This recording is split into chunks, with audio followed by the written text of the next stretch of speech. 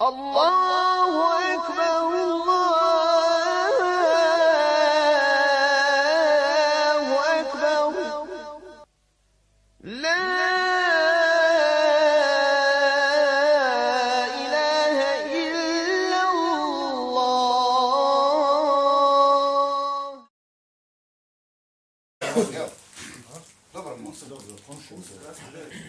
Bismillah, wassalatu wassalamu ala rasulillahi sallallahu alaihi wasallam. Večeras ćemo početi govoriti o dragocjenosti vremena za onoga koji traži za njega. I dragocjenosti vremena za vjernike. Pa ćemo večeras, inša Allahu ta'ala, samo malo otvoriti, pa ćemo nastaviti bivni na našem poriječenju.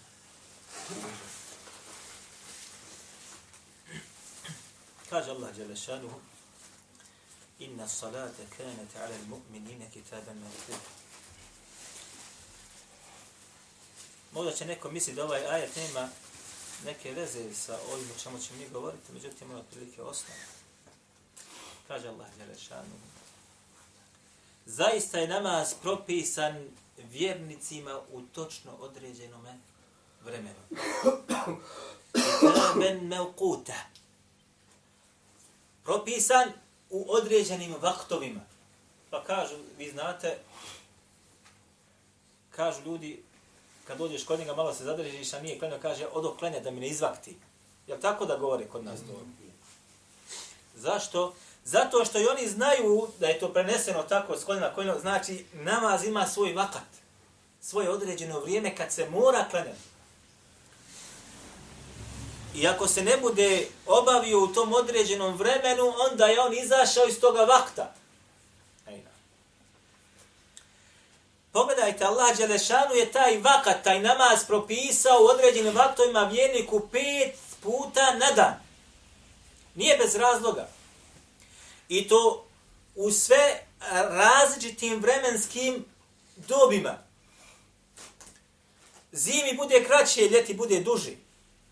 Imate sabah, imate podnu, imate ikindiju, imate akšam i imate jaciju. Pa i nekad ljeti treba čekat, a umorno se da bi se obavilo na vrijeme, što bi se rekao. Jel možeš prije da klanjaš jaciju hađija, da klanjaš u 10 ljeti? Ne može. 15 minuta prije može li ne može? Da 5 minuta prije nastanka vremena može li ne može? Minutu prije nastanka vremena njezinoga? Ne može. A ako kad klanjaš prije nastanka vremena, je namaz primjen je batil? Minuta samo. Nije primjen. Batil. Što znači, kod Allaha dželešanuhu ta namazka vremena imaju svoju ili nemaju svoje vrijednosti. Imaju svoju vrijednost. I tim Allah subhanahu wa ta'ala vjernika podučava čemu? Podučava ga pažnji prema određenom vremenu. Jedna stvar. I podučava ga vođenju računa da bude spreman kad dođe određeno vrijeme, da je u tome šta? Spreman. A da bi dočekao određeno vrijeme, može li bez abdesta klanjati? Ne može. Mora izvršiti određene potrebe da bi prije toga ušao u namaz. I ovo se ponavlja tebi 5 puta na dan. I kroz čitav tvoj život ovo te prati. Što znači da je vrijeme itekako važno. Itekako važno.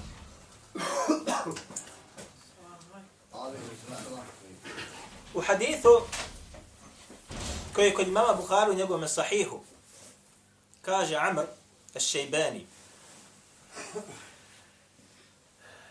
kaže haddathani sahibu hadihi dar wa ashara ila dari Abdillah ibn Mas'ud. Kaže, pričao mi je, kaže, stanovnik ove kuće. Pa je, kaže, pokazao rukom svojom u kuću Abdullah ibn Mas'uda. Ovo kaže Amr al-Šejbani. Kaže, sa'altu Rasulallahi sallallahu alaihi wa sallam. Kaže, pitao sam, kaže Allahu poslanika sallallahu alaihi wa sallam. Ayyul a'mali ahabbu ila Allahi. Koja je to, ili koja su djela, ili koje je djelo od djela Allahu dželešanuhu najdraže? Kal, as-salatu ala waqtiha. kaže, najdraže Allahu dželešanuhu dijelo jeste šta? Namaz obavljen u njegovom vremenu. Dotaknut ćemo se malo kasnije ovoga haditha. U rivajetu koji je kod Ibn Hibana u njegovom sahihu, a bilježi ga Ibn Huzeyme također u sahihu i Hakim Mustadraku, da je Allah poslanik sallallahu alejhi ve selleme kada je ga Abdullah ibn Mas'ud pitao, kaže: "Ayyul a'mali afdalu?" Ovako ga upitao. Kaže: "Koja su to djela najbolja? Najvrednija?" Pa kaže poslanik sallallahu alejhi ve selleme: "Salatu fi awwali waqtiha." Namaz u prvome njegovome šta? Vremenu. Ovaj hadis dopunjuje prethodni. Gore došlo salatu ala waqtiha, namaz obavljen u njegovom vremenu, a dole ga dopunjuje i pojašnjava decidnost njegovu i kaže fi awwali waqtiha, u prvome njegovome šta? Vremenu. Zbog čega? U prvome njegovome vremenu. Ako se obavi u drugom, je namaz ispravan, ili u trećem, tako znam, kako su pravnici usula o tome govorili. Ovo je ispravan namaz. Međutim, obaviti namaz u prvome vremenu, to je djelo koje je Allahu dželešanuhu najdraže. I ako je dozvoljeno se klanja ispravno, ako se određeni razlog spriječi da klanja čovjek u njegovom drugom, čak i u njegovom isteknom vremenu. Kada vrijeme ističe čak. Namaz biva ispravan. Međutim, da ga insan obavi u prvom vremenu, to je ono što je šta najdrogocijenije i najbolje. Pogledajte, vrijeme. Takmičenje, što bi rekli mi s čime? Insan se takmiči da ugrabi, što bi rekli mi, najbolje plodove u najboljem vremenu. Također, braćo moja draga, znanje kad se traži se u najboljem periodu mladosti. Najboljem periodu mladosti. Jer smo rekli, ako se sjećate, da je pamćenje u mladosti poput klesanja u kamenu. A pamćenje u starosti jeste poput pisanja po pijeski, jedni kažu pisanja po vodi. Zato vrijeme za onoga koji traži znanje i vrijeme za vjernika ima itekako važnu ulogu.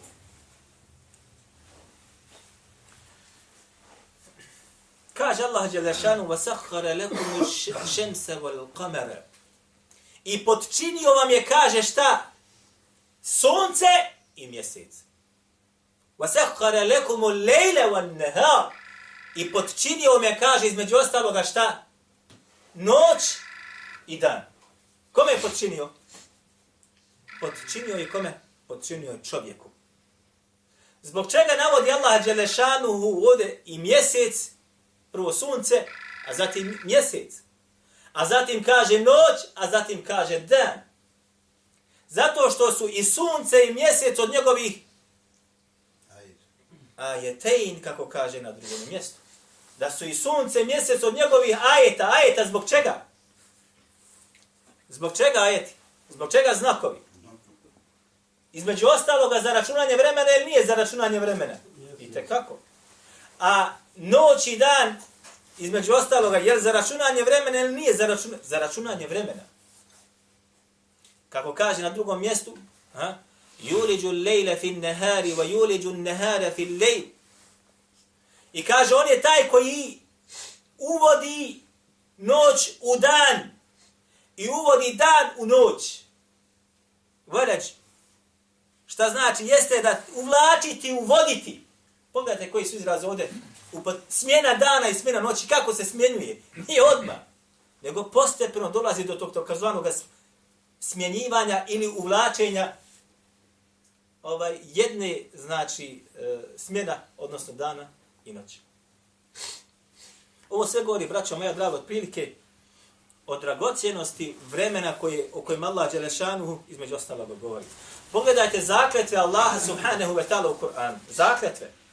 Vi znate, kada dođe zakletva Allahova u Kur'anu, da je ta zakletva mala ili velika kod Allaha. Ja? Važna ili je nebitna? Veoma, veoma bitna. A Allah subhanahu wa ta'ala kad pogleda u Kur'anu se klete ili zaklinje, pogledajte. Wal fajri, tako mi kaže čega? Zore. Wal lejli, tako mi kaže između ostaloga noći. Wal nehari, tako mi kaže šta? Dana. Wal duha, pa ste čime se klijete? Wal duha, tako mi kaže šta? Vremena koje je nakon izlaska sunca da odmakne nešto malo, pa sve dok ne dođe zeva, dok ne bude krenulo sunce sa polovice neba. Tim dijelom vremena Allah dželešanu se između ostaloga klijete, a zatim između ostaloga kaže šta? Wal asri, tako mi kaže između ostaloga čega? Vremena, kompletnog vremena. Klijete se dijelom dana se klijete se noću, klijete se danom, dijelom dana, a zatim između ostalog klijete se čak zorom, svitanjem. I klijete se čime? Klijete se noću. Što znači da kod Allaha dželešanuhu vrijeme ima svoju izrazitu važnost. I između ostaloga tebe je stvorio da si u vremenu, odnosno da imaš određeni period bivanja na ovome dunjaluku, zatim se šta? Vraćaš njemu.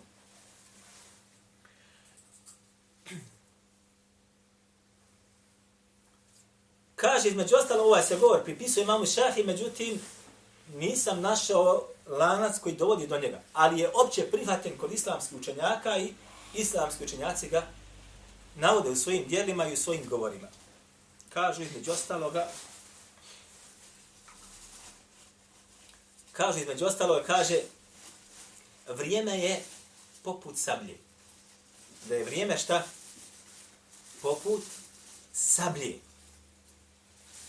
Ako ga ne budeš presjekao, tatak, presjećete. Ovo je bukvalni prijevod što bi mi rekli. O čemu se radi ovdje? Odnosno, ako ne budeš uspio svoj život da usredočiš, da ga usmjeriš, da napraviš takozvani tertib svoga života, redoslijed koji se unutra odvija po onome što je korisno za tebe, pregazit ćeš se. Odnosno, nećeš uspjeti. Nećeš uspjeti. Jer kaže Allahu poslanik sallallahu alejhi ve selleme u hadisu koji bilježi imam Buhari. A'adara Allahu ila imri'in. Kaže Allah dželešanuhu neće primiti opravdanje čovjeka. Akhare eđelehu. Kojem on njegov eđel, što bi rekli mi, otkloni. Sve dok ne bude napunio belagahu sitine sene, 60 godina. Odnosno, neće Allah dželešanuhu primiti opravdanja nikoga ko umre nakon 60. godine. Ovo bi bio malo komentar ovoga. Kogod ne napuni 60. godinu, ovo kad kao islamski učenjaci, kao kaže šejh Uthaymin rahimehullah, kad govori taj, ovo se veže za propise koje važe na dunjaluku, za koje čovjek neće imati opravdanja da ne zna. Da ne zna. Pa dođe na sudnji dan, pa je uradio iz neznanja. U onim stvarima gdje neće imati opravdanja kod Allaha dželešanu. Zbog čega je naveo 60 godina? Zato što kažu islamski učenjaci, zato što je 60 godina jako dovoljno čovjeku da nauči one osnovne stvari koje su mu neophodne da živi na dunjalku kao vjernik, kao trgovac, kao poslodavac, kao automehaničar. Zbog čega? Zato što je onaj koji se bavi određenim poslom dužan da spozna pravile i propisa posla čime se on bavi. Trgovac mora znati propise trgovine. Ako hoće da bude bankar, mora da znade propise bankarstva, odnosno da je kamata haram, između ostaloga. I neće da radi u toj banci. Da se razumije. Dakle, mora znati propise vezane za ono što mu je neophodno u njegovom životu. Propisi namaza, propisi abdesta, propisi zakata i tako dalje. A ako dočeka 60 godina, već godine mu više neće dati da se pred Allahom dželešanu šta? Opravda.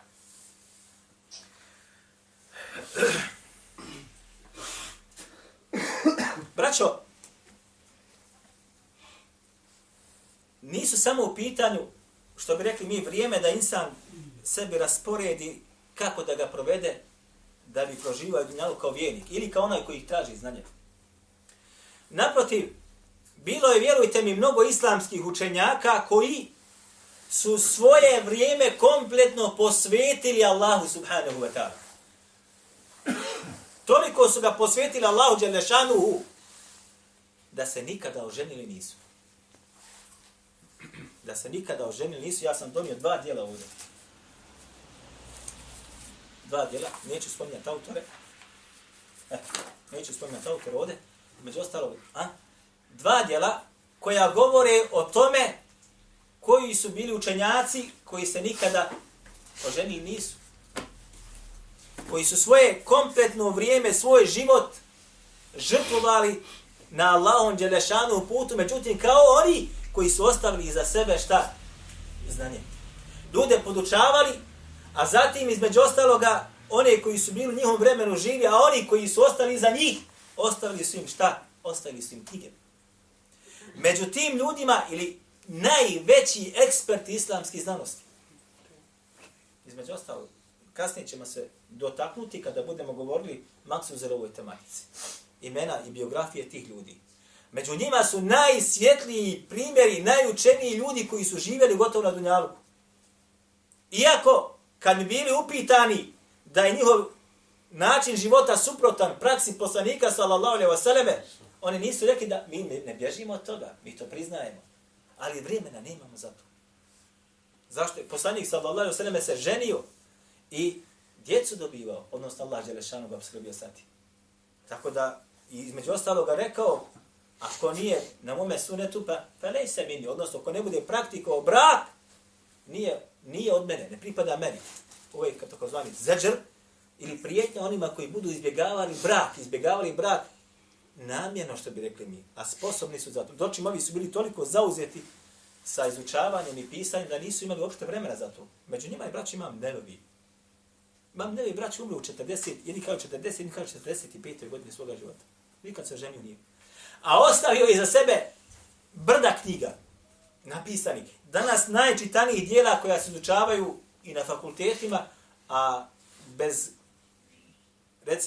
bez kojih ne može da podučava se ili govori ljudima onaj koji znanje ima. Gotovo svaki onaj koji traži znanje ima njegove knjige. Čak sam na bosanskom prevedeno nekoliko njegovih knjiga. Nekoliko njegovih knjiga, između ostalo Rijadu Salihin i preveden je između ostalo propisi vezane za, ako se ne varam, propisi vezane po pitanju Kur'ana u tom kontekstu. Tibijanu Kur'ani. Govori o propisima koji važe za Kur'an i to je između ostaloga prevedena i fina knjiga koja je potrebna da se pročita. Dakle, toliko su znači između ostaloga islamski učenjaci išli daleko da bi znači čak zapostavili ženidbu zbog traženja znanja ili pisanja ili podučavanja. Ako su oni, znači, između ostalog mogli toliko da žrtvuju, onda je na vjernicima, običnim ljudima, znači, daleko manje traženo. Samo da svoj život uredi kako da mu vrijeme bude šta? Jedno od najdragocenijih stvari. Vraćamo se, braćo moja draga, na hadis koji smo gore spomenuli, gdje je Allahu poslanik sallallahu alejhi ve sellem rekao, znači, između ostaloga, da je, kada je upitan od Abdullah ibn Mas'uda, koja je znači stvar koja je Allahu dželle najdraža, rekao je namaz u njegovom vremenu. Obratite pažnju sad ovdje na izraze. Kaže, Abdullah ibn Mas'ud je decidno upitao Allahu poslanika. Ejul a'mali ahabbu ila Allahi, u rivajetu, afdalu. Koje je, kaže, djelo Allahu najdraže? U drugom rivajetu kaže koje je djelo najbolje. Najdraže Allahu i koje je djelo najbolje. Pa je rekao Allahu poslanik sallallahu alejhi ve sellem namaz u njegovom vremenu da se obavi. Može se naklanjati da danas čovjek ništa ne klanja, klanjuje sabah kod kuće i onda dođe na večer i onda hoće da sve naklanja podu, ikindiju, akšam i jaci opet će klanjati njegov primjer vremena. Može li se tako? Ne može. Zato što je rekao da je najdraže djelo Allahu dželešan namaz, ali kada? U njegovome kad? Vremenu. Može li učenje Kur'ana biti Allahu dželešanu draže od namaza? Može, ovo se govori o propisanim namazima. Zašto? Zato što po pitanju na fila ili suneta postoje govori kod islamskih učenjaka šta je znači bolje ili istoj vrijednosti traženje znanja ili na fila. Traženje znanja ili na fila. Da uzmeš sada, pazi, a ne sada dođi kad dođe namaz da ti učiš. Da insan uči isčitava i nema vremena za dan gubljenje. I kad izučava i čita ili preslušava nekoga, da neko preslušava i tako dalje, a dođe uči podne namaz. Pa izostavi sunnete 4 ona. I uspostavlja se farz, zatim on to ostavi gore klanja. Da mu neko kaže, vidiš, ti nisi klanjao sunnete, mi smo klanjali. Ovako je govoreno u vremenu prvih generacija, pa bi rekli ono na čemu sam bio ništa nije slabije od onoga na čemu ste bili. Odnosno, traženje znanja čak u vremenu kada treba da se klanja sunnet ili na fila je isto također gotovo, ako ne i bolje i predanije, kako kažu islamski učenjaci, od onoga koji na filu samo obavlja. Zbog čega? Pogledajte, braćo, insan kada klanja, između ostaloga, klanja za sebe ili za drugi? Klanja za sebe. A insan kada uči ili iščitava ili preslušava ga neko naučeno, hoće li to koristiti samo njemu ili će koristiti zajednici muslimana? Znanje koje stekne koristi kome? I njemu, inša Allah, ali isto također kome? Zajednici muslimana. Dočim onaj koji obavlja namaz na filu, taj namaz na fila koristi kome? Koristi samo njemu. Čak i farz kada obavlja opet koristi samo njemu. Znači, znanje kada insan ostavlja, koristi zajednici. S tim da niko nije dozvolio da ostavi čovjek farz namaz zbog traženja znanja. Ajna.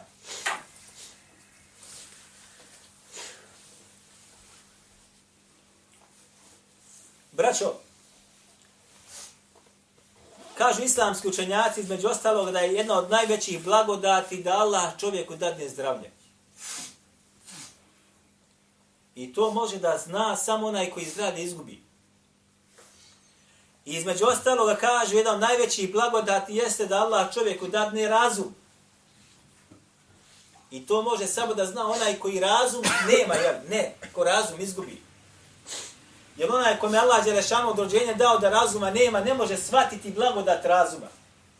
Dočim onaj koji je posjedao razum, zatim ga izgubi, on tek zna vrijednost toga razuma.